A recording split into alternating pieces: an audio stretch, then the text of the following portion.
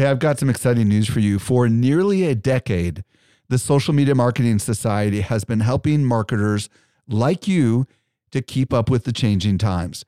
This is our private community just for marketers, and the doors are open right now. When you join, you get access to ongoing training and become part of a welcoming community of marketers who are just like you. Learn more at smmarketingsociety.com.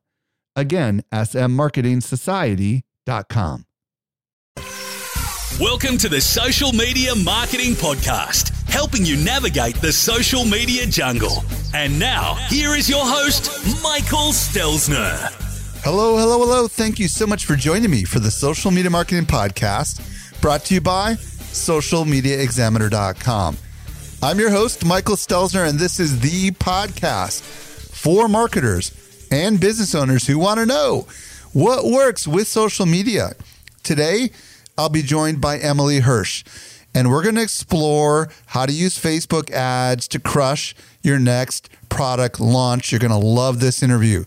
By the way, if you want to reach me, I am at Stelzner on Instagram, or you can email podcast at socialmediaexaminer.com.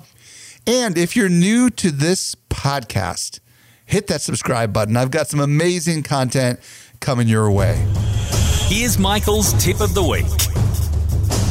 If you're in the business of getting a lot of things done and it feels like there's just too many things on your plate, or the people that you're working with or that are working with you have way too much on their plate, then I want to introduce something to you that will help you prioritize what ought to be worked on. And it's really two simple questions. First of all, is it urgent or not? And secondly, is it necessary or nice to have? Now, in an ideal world, you always prioritize things that are urgent and necessary. If it doesn't meet both of those criteria, then it does not need to be at the top of your to-do list. Now, other people are going to tell you it's urgent and necessary, and this is where you need to challenge them. Is it really necessary? Is there another simpler way we could get this accomplished? Or is it just truly nice to have? And this is one of those dialogues that you need to have with yourself and you need to have with other people, because oftentimes everything seems to be urgent and necessary. But when you truly analyze it, you will discover that indeed it is not urgent and necessary. Someone else thinks it's urgent, but it's not really necessary. It's nice to have. Now, if you want to really wrap your mind around this concept some more, I do recommend my friend Rory Vaden's book called Procrastinate on Purpose. Yes, I said procrastinate on purpose. It's an amazing book about getting things done by procrastinating on things that are not urgent and are not necessary. So I hope you can take these tips and make something amazing out of them. I was recently at Social Media Marketing World, and I had a chance to connect with some of our best customers. A lot of them listen to our podcast, just like you do. Not everyone knows what I'm about to share with you. We do something special here at Social Media Examiner. The best of the guests that you hear on the Social Media Marketing Podcast not only teach at our conference, but they're also part of our secret society called the Social Media Marketing Society. Each month, our top-tier guests who have been on my show are invited to train inside our society for an exclusive group of marketers who are just like you. The training is designed to help you go from being a passive consumer of content to a marketer who is in active learning mode. So if you're ready to make real progress with your marketing, you're a perfect fit for the Social Media Marketing Society. Join us by visiting smmarketingsociety.com.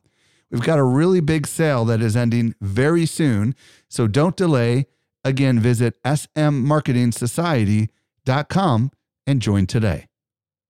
Let's transition over to this week's interview with Emily Hirsch. Helping you to simplify your social safari. Here is this week's expert guide. Today, I'm very excited to be joined by Emily Hirsch.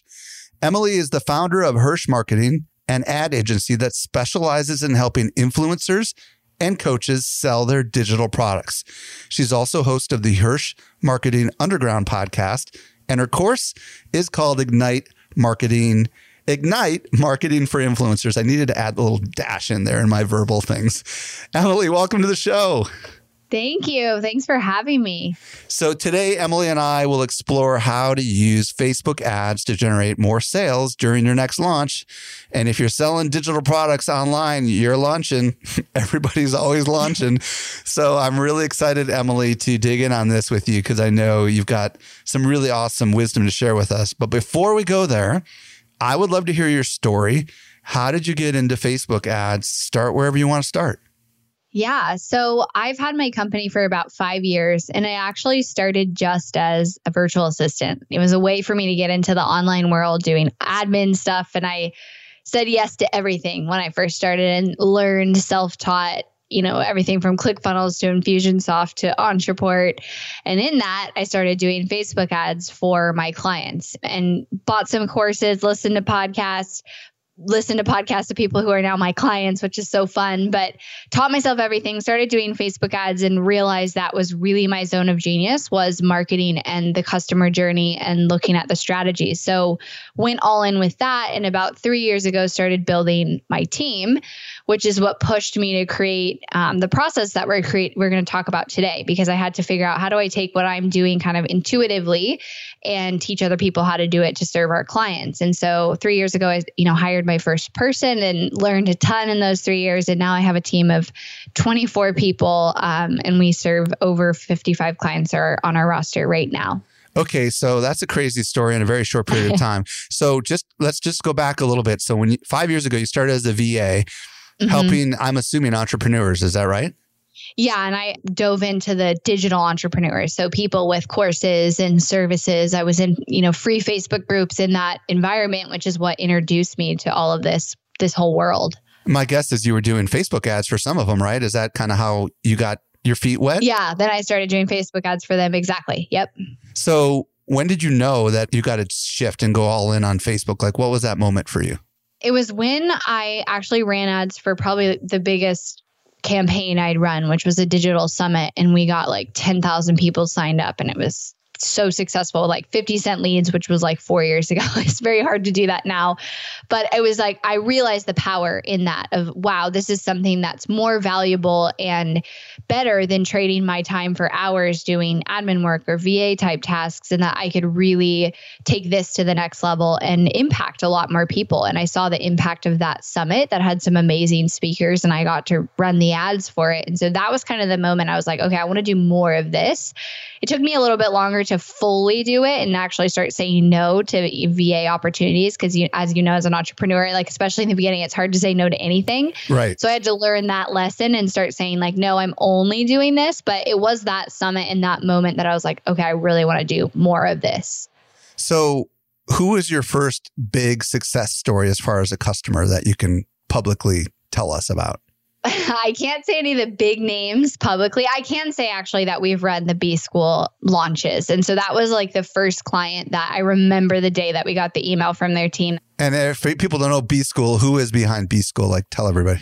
Marie Forleo. So she's one of the original B School was business school, and she's done it for 8 or 9 years now. And so I'll remember the day that I got that email of their team reaching out, and I was like, is this real? Is this real that this client's interested in working with us? And so that was one of the first really big launches definitely first big launch, especially live launch, which I know we're going to get into that today, that we worked on and really worked on that live launch strategy with them. So you've worked with a lot of entrepreneurs at Marie's level, and it sounds like you're under an NDA with some of them, so you cannot say who they are. Is that correct? Yeah. So from there, we've done several 8-figure launches in several big influencers that people know. Awesome. The reason why I wanted to throw that out there is because everybody, I want you to understand, Emily is the secret sauce behind some of the people that you all know. Yeah. People I've had on my podcast, and it's really exciting to have you here. So what I would love to talk about now is a lot of my listeners are not sure whether Facebook now is a smart platform for them to invest in because, a few years ago when you got started, there weren't as many people advertising on Facebook. It wasn't as competitive of an environment. Now the costs are going up and they're just wondering whether or not it's still a viable platform for them to launch on. And what do you want to say to marketers who are questioning whether it's still something worth consideration for their launches? Yeah. I mean, even though cost has definitely gone up in the last 3 years ago, it was different than it is today. I still believe and see every day the data behind it being the most inexpensive advertising choice to reach more of your ideal customer during your launch. So with organic content and just posting your launch, I mean, you only get to go as far as your audience is big. So, your list, and you're limited to that whenever you launch. And so with Facebook ads, you're able to reach however many more people you can reach. And it really depends on the budget you spend, but you're able to just expand that reach. And if you've done a launch before, or if you've watched a launch, like there's so much work that goes into the launch itself and the content and what you're going to put out there and how you're going to connect with the audience, that limiting yourself to organic or, trying to play this small game on maybe another advertising platform, you just won't make the splash that you can make using Facebook and Instagram ads. And I've honestly tested, Google ads and YouTube and LinkedIn, and Facebook and Instagram still is the cheapest, mostly because everybody's on it. Most people's ideal audience is on Facebook and Instagram, and it's an inexpensive way to reach thousands more people than you could reach otherwise. And some of your clients are obviously already have really big email lists and really big audiences, yet they're still using Facebook, right? Right. And plenty of your clients probably don't have what Marie Forleo has. And Facebook ads are absolutely necessary in those circumstances, right? Exactly. They don't have the huge list and the huge brand that some of your clients have built. So it becomes even more, I would think, essential for some of the smaller influencers. Is that a fair assessment? Yeah, exactly. I mean, if you don't have that large audience, which like you said, they're still using Facebook ads with that audience, but you've got to figure out how to get the people to look at the content one way or another. Right. So you've worked with a lot of different customers, and what are some of the mistakes that people seem to make, or the biggest mistake maybe that a lot of influencers or coaches or, people that are selling their insight, what are the biggest mistakes they seem to make when they're doing advertising? Yeah. So I think one of the biggest mistakes people make is they don't do enough pre-planning and have that pre-launch phase when you build up excitement around your launch. You start gathering leads in a really strategic way. So for example, a lot of the launches we do, we'll start actually running strategic ads for it a couple of months, sometimes 1 to 2 months before the launch itself happens, and growing the list with leads that's ideally your ideal customer for your launch. And then planning out every phase of your launch. Most of the time in the launch, you have multiple things. Maybe you have a video series and then a webinar, or you have a challenge or different things happening. And so each phase of the launch requires certain ads and certain messaging with those ads. And so the mistake people make is they sometimes go into a launch like, okay, we're going to run ads. We're launching in a couple of weeks. And let's just run some general ads to our webinar or general ads to our video series. And it's so much more powerful to get into the layers and then also have that pre-launch phase. And so a lot of times we'll look at the sales number for the launch itself and say, okay, where does our list need to be before we start launching in order to achieve that sales number? And we'll work backwards there. Like I said, sometimes 1 to 2 months beforehand and actually planning that out. So when you say list, you mean email list, right? Is that what you're referring to? Yes. So what I'm hearing you say is a lot of people that launch, they just decide they're going to launch and they plan for their launch, and maybe it's a week or 2 weeks or 3 weeks, and then they're done. And what you're saying is, hey, you should be working a long time in advance to generate new people onto your list so that, I'm assuming, you can eventually start marketing to them through other channels, right? Is that kind of what I'm hearing you say? Yeah. And it's really like 1 to 2 months. You don't want to have a massive gap because then you obviously start to lose people. So you're building up this excitement before the launch. But exactly, you're building that up so that you have people who have trust with you. What you do leading up to a launch and kind of in between launches is sometimes more important than the launch itself. Yeah, I love that. Okay, so you have your own unique methodology, and I would love to kind of talk about it at a very high level of what it is. Well, actually, before I go there, if there's any other mistakes that you want to talk about, feel free to talk about them before you answer my next question. But I would love to understand your method. So what is your method at a high level? And if there was some other mistakes you wanted to mention, feel free. Otherwise, let's just go right into your methodology. Yeah, no, those were the main mistakes. So let's go into that. So I call it the Hirsch process. Like I said, I created this because I had to learn how to train my team. So that's how it originated. But it's 5 steps. And here's like the overview. So the first step is strategize. It's the foundational work that you'll do before you run ads. It's setting the foundation, which we can go into more detail on that. But it's planning the budget, planning the strategy, planning the messaging around it. The next step is your brand awareness and your visibility. And a lot of people like skip over this because they think, oh, I'll just post on social media and do my organic content. But you can actually be strategic and have your organic content and your posts and, your videos or your podcasts or your blogs and turn those into ads with a very small amount of budget so that you're also growing that, what we call a warm audience, people watching your videos, people downloading your podcast, viewing your website, and that can be used for future retargeting. So that's step 2.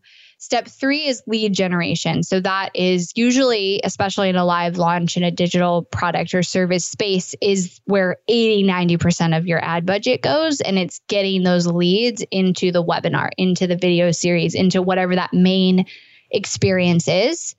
The 4th step is sales. And so that's where you create strategic retargeting ads. So you're sending people to your offer and to those actions you want them to take after maybe they've watched your webinar or visited your video series pages or some examples. And then the 5th step is scale and optimize. And in my opinion, you're always doing one of those, especially in an ongoing marketing campaign. But you're constantly coming back to your numbers and saying, okay, what is working here in this strategy? What can we do to improve? What are action items based on all of these stats? And can we justify spending more money? And if we spend more money, how much should we make from that? And so that's the 5th step that you're always coming back to and kind of analyzing those numbers. So at a high level, you've got strategize first, and then you've got brand awareness. 3rd, you've got lead generation. Then you've got sales, and then you've got scaling and optimization. So let's start with the strategize thing. But let's start with the strategize component. What do we need to be thinking about when we're thinking about strategizing? Yeah, so there's 3 main pieces. First, do you have a very clear definition and understanding of your ideal customer? And a lot of people, when they hear that, they're like, yeah, I got that. I know that. But I hear it so often. People are like, I thought I knew my ideal customer. And then I started, really questioning it. And I was just barely scratching the surface. And it's critical in your marketing that you can go, 3 layers deeper than anybody else on the newsfeed with your ad copy, with your hook, with your webinar title, and all of those things. So making sure you're really clear on who that ideal customer is so that everything you put out that's free content or your lead generation, it's attracting the customer, because our ultimate goal is obviously to sell what we're offering. And so we want to make sure there's no disconnect in attracting that person. So that's the first thing. Wait, real quick on the clear definition of the ideal customer. Like you said, a lot of people think they know who it is, but it turns out they don't. So what questions ought they ask themselves when they're thinking about who that ideal customer is to really make sure they understand who it is? Yeah. So, a lot of times it's just like encouraging yourself to go deeper, but being able to define things like what are their biggest frustrations? What is the dream that they have, this person that they want, the thing they don't have, but they need? What are their biggest fears? And sometimes people say, at a very high level or technical talk, but I encourage you to actually define those things with what would they say to their friend if they were standing in line at the coffee shop? What would they describe their frustration in that type of context? Because I'll hear often somebody who speaks and, they're an expert at what they do. So they're like, an example coming to my mind is somebody who's in the health and wellness space is like, well, people want, to test their hormones or they want this. And it's like these highly technical terms. It's like, no, they actually just want to feel better, or they don't want to feel sick, or they want to lose weight. What's the actual thing they want and the words they would use? Because that needs to show up in your marketing. I love that. This is the key, everybody. I'm a copywriter, and I don't know if you know that, Emily, but when you can use their language and your copy, you are going to greatly increase the likelihood that they perceive your message for them, right? And this is so hard for people to wrap their mind around, especially if they are used to using acronyms and certain phrases that maybe they and their team understand, but their customers are like, I don't know what that means. Right. Exactly. And that's where you got to survey them. You got to talk to them. You got to watch the messages they're putting on your posts and the emails that they're sending you. And you almost need to create a little library of that language, because that's going to be really important, isn't it? Yeah, I mean, I highly recommend having a document with that exact language. I encourage a lot of our students to actually do interviews with potential customers to get that language to then pull that into their marketing. It's critical. And a lot, like most people think they have it and they don't. They can go way deeper.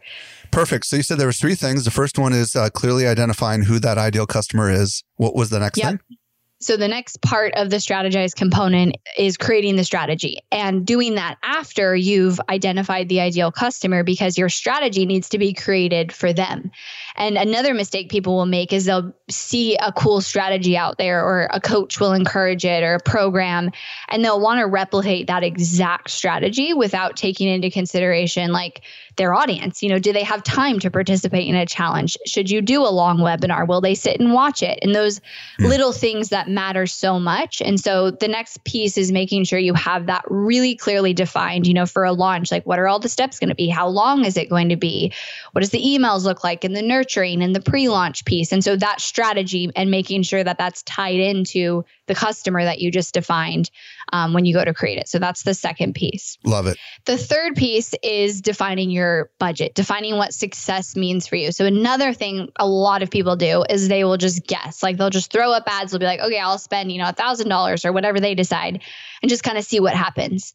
And I'm constantly encouraging people not to do that. And I want you to first define, what's your sales goal? If you're launching or you have a funnel or a strategy you're running, what's the goal? How much money do you want to make? What does that mean? How much product do you need to sell to make that money? And then working backwards. Okay, if that's the case, how many leads do you need to get signed up for your webinar if 2% of all the leads are going to convert? And if you're going to pay $4 cost per lead, okay, there's your budget. And so instead of just throwing a budget out there, do it based on metrics at each step of the funnel. And I always say you have to define success before you start your ads, because otherwise, how do you know if they're successful? So at least if you put out some metric of like, my goal is to pay $4 cost per lead and convert 2% of all my leads, and then you go to run ads, especially if it's your first time, you have something to compare once you run. And so that way you're not just throwing something out there and like, okay, we'll see how it works. Like Facebook's got to optimize. I hear that so much, and it doesn't have to be that way. So the third piece of that strategize is defining those numbers and those expectations ahead of time. And oftentimes what happens is people are like, well, I want to make $100,000 in my launch. And then they're like, and I'm willing to spend $5,000.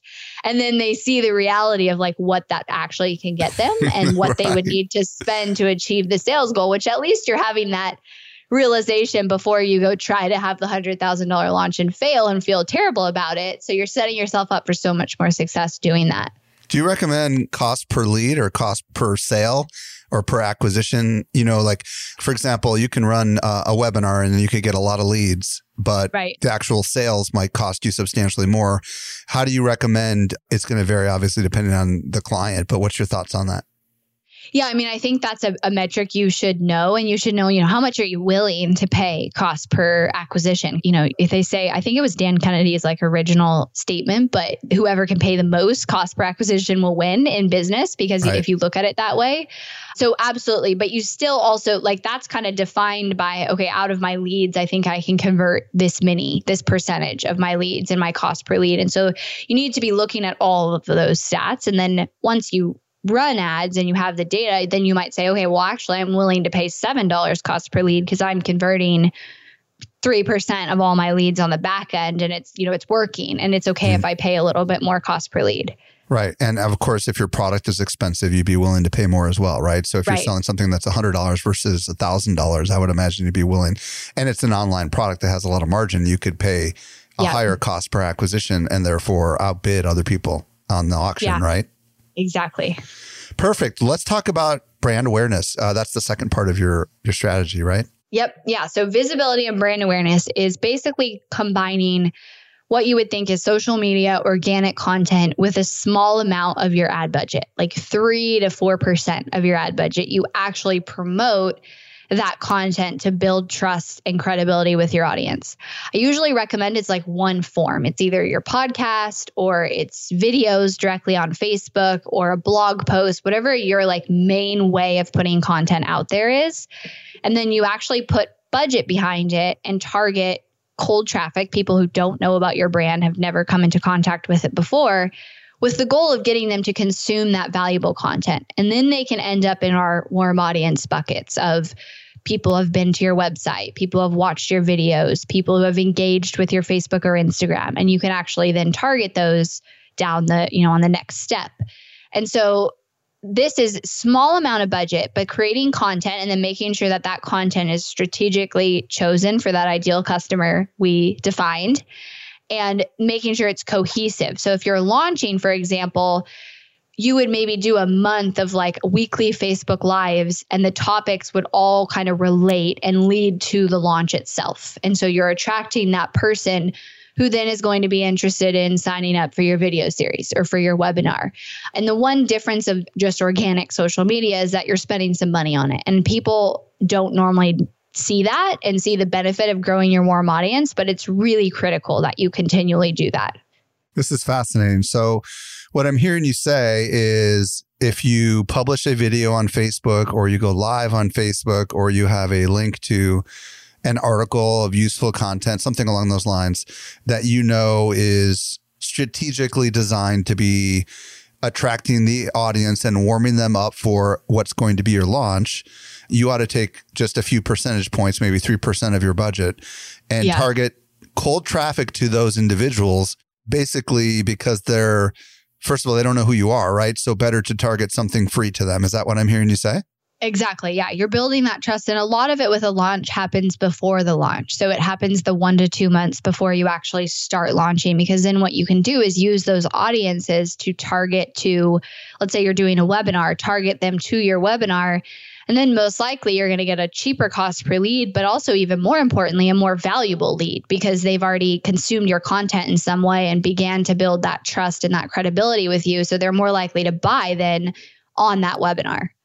So of the people you target, those that engage with your organic content can be an audience that you can later target for the other stuff is what I'm hearing you say. Yeah. And there's all different audiences on Facebook. I mean, you can target people who have watched 25% of your videos, 75% of your videos, people who have visited web pages, specific web pages, engaged with your Facebook ads, sent you a DM on Instagram. There's all these different audiences you can create and they're, your warm audience buckets that you can then target. Have you found certain kinds of content like non-live versus live versus the written word, whether it be a post on Facebook or a post on your website, seems to create more engageable traffic that you could later target, or is it highly variable depending on the audience? I would say for the most part, the top two I see are video and podcast, obviously, because that's just a next level of connection when you're hearing someone's voice or seeing them speak. Recently on Facebook, shorter videos do better. People don't really sit there and watch a 20, 30-minute video. So more like a 3 to 5 minute quick tip video is doing well. And then podcasts obviously do well. And the key with podcasts is you've got to send people to your website, the show notes page on your website, because you need to get that pixel. Oh, so that you have the retargeting capability. Exactly. Yeah. You can't send them to iTunes because you won't get the... I was going to ask that. You totally... Okay, got it. So the idea is you're sending them essentially to an article, even though the article contains your podcast player in there, right? Yep. And then once they get there, they'll decide to listen with the embeddable player or go and click on Google or Spotify or whatever, right? Exactly. Very, very interesting. I like that a lot. And, I've never really ever considered something like that. And some people are like, oh, that's really fascinating. And it really is true that people who listen to podcasts tend to listen to lots of podcasts, right? So once they subscribe and they're, you're in their ear like we are right now together in so many people's ears on a regular basis, it does establish that intimacy that's pretty powerful. So really, really fascinating that audience is super, super targetable. And it makes sense because it's a longer amount of time we spend together, right? Like on Facebook, you're talking about seconds, right? Or minutes, but we're talking like many, many minutes in the case of a podcast. So very powerful. Exactly. Okay. So anything else on visibility and brand awareness, or should we move on to lead generation? No, let's jump into lead generation. Okay. So people with a digital product and service business, this is where a majority of your budget will go during a launch or with a funnel. This is where you're getting people into that first step, whether it's a video series or a webinar or a challenge, you're getting people to register for that free experience. It's super critical that you obviously have a strong lead generation experience, such as a webinar or a video series that's going to really lead up to your offer well. So when you're planning this stage, that's the important piece to consider is like, what is the type of content or the title or what I need to share in this experience? So it's a perfect lead up to my offer. And you kind of have to walk this fine line of not giving away so much that by the end of the launch experience that they're so overwhelmed and they, need to go work and do stuff and they don't care about the offer, but then giving enough value and making sure that the next step is your offer in what you gave. And so whenever we launch with a client or we launch ourselves, like a lot of thought goes into the actual content in this experience. This is where 80 to 90% of your ad budget's going to go. This is where you need, tons of people signed up. And the content has to be strategic. Yes, it has to be valuable, but it also has to make sure it leads and it almost exposes their problems throughout it and makes it so that your offer is such a no-brainer by the end of the experience. Also, your main, goal with this is to get people to engage during this time because you can get, thousands of people to sign up for your video series, but if they don't watch it, it's not going to do its job. So during this time, it's critical in the lead generation stage that you get enough leads in and that they actually consume the content. So they show up to the webinar, they watch the videos because you need them to take that step really to then get to your offer, in the next step. So that's the main piece. And then the other piece to this that's critical is making sure you know how many leads you should get in. Kind of like I said from strategize step one is if this is my sales goal, what's my lead goal? And so not going into this with just like, let me just see how many I can get, but having a goal in mind to know, okay, if I'm trying to hit this sales goal, I think I need to get about this many leads and have that, from the start. So you know how much you need to spend every day. With a launch, you're usually battling like a really short promo window. So I see this mistake all the time, and it's something I have to train my team on when we have new team members come on is usually with a webinar, a live webinar, you have like 7 days to promote it. So if you start out on day one with like a really low budget and you just like start very slowly out the gate, you're behind immediately. And it's hard to then catch up. So having that lead goal, which then tells you like, okay, daily, I need this many leads and I'm going to spend this much every day. And, scheduling those campaigns so they do that is so critical with a live launch. Is there a limit to how much you can scale up your ads every day to have it be effective? I guess we're going to get there eventually, right? With the scaling side of it. So yeah, I can talk about it then. I mean, it varies because it depends. You could have like 7 campaigns or you could have like 2, and it depends what you start them out at. But usually you can scale ads about 10 to 15% a day, but then you have to watch like, okay, did it go up in cost when I did that and monitor it? So you just don't want to start out way too slow on day one. And I see that happen really often. So you got to give it a bigger budget than what you expected because you have a short window, presumably, right? So that's the idea. Yeah. Now, you mentioned video series, webinars, and challenges. I remember back in the day, quote unquote, it was this 3 video series that was all the rage, right? And then it's the webinar / master class. Now it seems to be the challenges. From your experience, what seems to generate the most amount of leads these days? Yeah, it varies. I think that our standard and like core launch strategy is the 3-part videos with the webinar as the 4th piece. That does really well. Now, challenges are tough because sometimes they can knock it out of the park and then sometimes they don't. And that's where considering your audience is super important because there's going to be audiences of people who would never want to participate in a challenge because they don't have time. They're not at that stage of their life or their business. And then there's audiences that will eat it up and they'll love it and they'll participate in that challenge. So that's one that people can make the mistake of trying to replicate somebody else's strategy and totally mess it up with their own audience. But I'm a big fan of the video series to the webinar because it gives a lot of lead up of content. Like it's usually a couple of weeks and then you can do Q&As in between and you're just trying to nurture and build that relationship with audiences. But I think as far as pitching the offer, I like to do that on a webinar, a big webinar training that everybody hopefully, signs up for and attends, and that being like the biggest push in a launch. When you're collecting leads, traditionally you're collecting an email, but I am seeing more people collecting a phone number and or communicating over Messenger. And I'm curious what your experience is, email versus phone, text message, SMS versus Messenger. What's your thoughts on which of those communication mediums is the most effective these days? Yeah. So our way of normally doing it that I think works the best is it's the core opt-in is an email. And then there's a optional piece of adding your phone number when you're in that opt-in box. And usually about half the people will do it. And then on the thank you page, I love putting ManyChat, and you have to have an incentive, like get your workbook or some sort of content that you get if you click that button that goes to ManyChat. I do see a lot of success with ManyChat supporting with like getting live attendees on a webinar, just sending them a message right when you go live. We usually see like 50 to 60% of people will take that additional ManyChat option. So that way you're really getting all three, but I still think email should be the core piece. And then the other two are optional, and hopefully you get a large percentage of people who take you up on that. For people that are traditional email people and they want to try to use some sort of an SMS service, do you have a recommended software? Like ManyChat is ideal for obviously traditional Facebook Messenger stuff, but what are you using for the telephone side of it? Is there any tech that you would recommend to anybody for the SMS message? Yeah, I don't know all the options. I think like whatever will integrate, because we use Ontraport and integrate it through there. So whatever is going to integrate easily with your email provider, email software is the best option, which you would probably ask them, like, what's the top option that's going to work with my email software? Because you want it to ideally be all in there. Perfect. Okay. But you're not necessarily using Messenger ads here. You're usually driving traffic to a sales page with these lead generation ads, right? Yep. Okay. So let's talk about the next stage, which is the sales side of it, right? So I'm assuming this is when you're open carts, quote unquote. Yep. And talk to us a little bit about what's involved in this stage. Yeah. So this is when, yes, you would have the open cart. You have the urgency of, maybe 7 days that you have available that you can sign up. You might have some bonuses that show up in there and disappear throughout that period.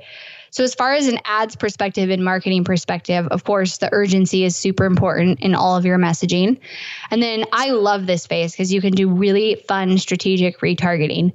So what we'll do is plan out a bunch of different ads during this phase. So you'll have maybe one ad that's specific to a bonus that you drop in the middle of that open cart period. You'll have a general maybe sales page ad that has a video and it's going to your sales ad. You'll use testimonial ads. And then you'll be able to layer in even like deeper retargeting. So my favorite ad is the abandoned cart, abandoned sales page ad. And especially in the digital space, like doing a video where you're saying, hey, I know you were super close to signing up for this program or whatever your offer is. And you're right on the fence. I know it's a big decision. Here's, basically knocking down their objections. Here's why you should sign up, and the cart's closing soon. We've had like 1,000% ROI return on those type of ads because it's such a small budget. I mean, you're dealing with an audience of people who have already made it as far as sometimes your checkout page and then abandon. And by adding in that video where they see your face, you're telling them like, hey, I know you're on the fence, and sending them back to buy. It's just super effective and it doesn't cost very much money.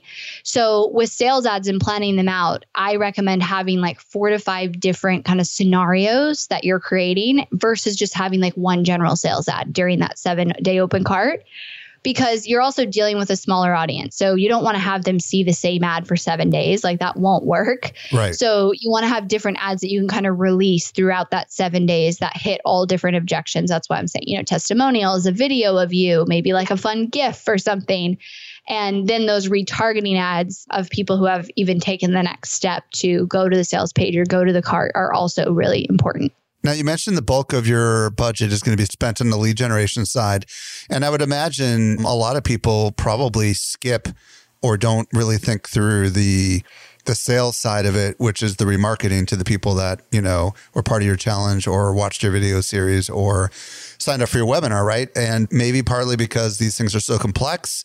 But what percentage of the budget are you spending on this smaller audience who, obviously presumably participated in whatever the heck it is you offered?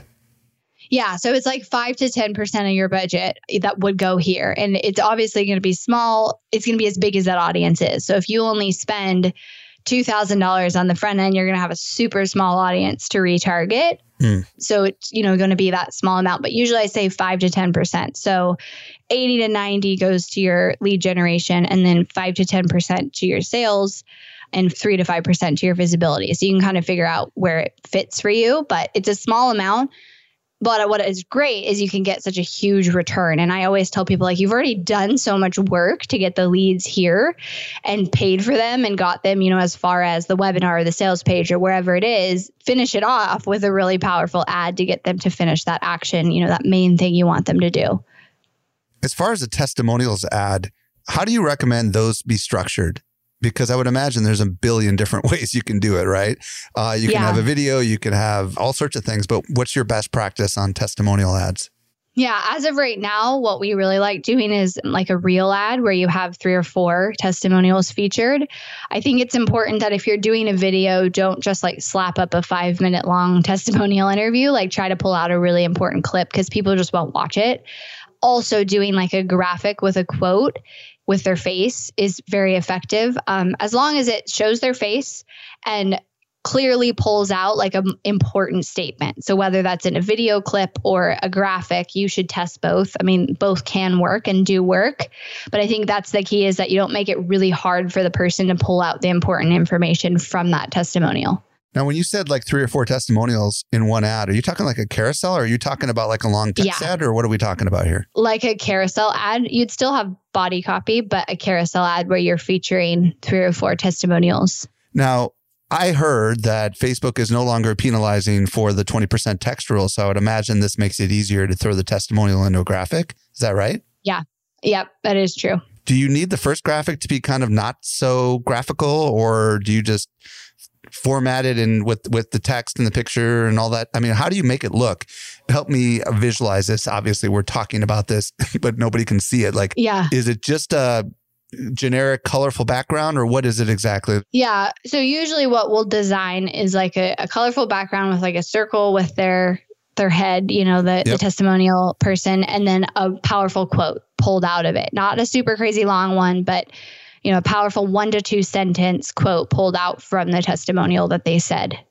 And then the body copy would probably say, hey, don't forget so-and-so course or product is only open for registration through this Friday. Yep. And if you're on the fence, here's what some of my students had to say, something along those lines. Is that kind of where we're going with that? Yeah, exactly. So we talked about the abandoned cart, the testimonials ad. What other kind of ads should we be thinking about? And maybe you said it and I missed it, but during this sales cycle. So if you have any bonuses, like sometimes people will do a pop-up bonus in the middle of the 7-day period because the middle can be the time where you lag sales. Doors are closing in 24 hours type of ad. You wouldn't say that because obviously it'd run, but like doors closing soon being like capital at the top of the body copy or in the headline or something, just like doors closing soon ad is great. The bonuses. And then, sometimes people do, I recommend doing like a video of you that you test is just like cart is open, it closes this day type of video. And you can run that as long as it's working for the full 7 days, or you can run it for a portion of that. Quick question. What about the learning? Isn't there a phase where Facebook has to learn something before they start showing your ads, or is that not true with the remarketing stuff?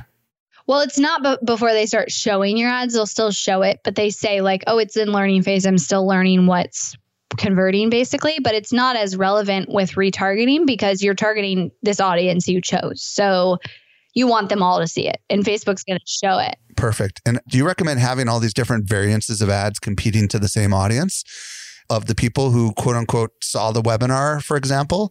Or do you recommend like, maybe having different ads show on different days? I don't know. Like, how do we work all this together? I'm curious. Do we just have them all throw all these different ads at the same audience at the same time and let Facebook figure it out? Or what's your thoughts?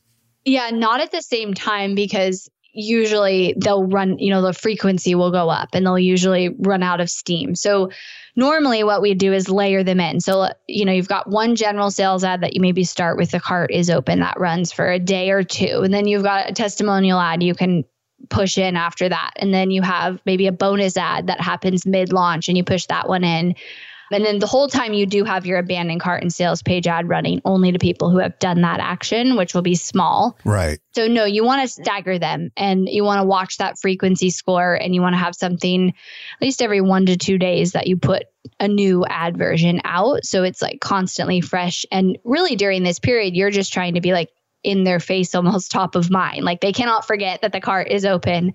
to your product and that it's going to close on this day. And so you want to just show up multiple times like that. Do you recommend using all placements, or do you recommend customizing it for Instagram and Instagram stories and Facebook and all that fun stuff?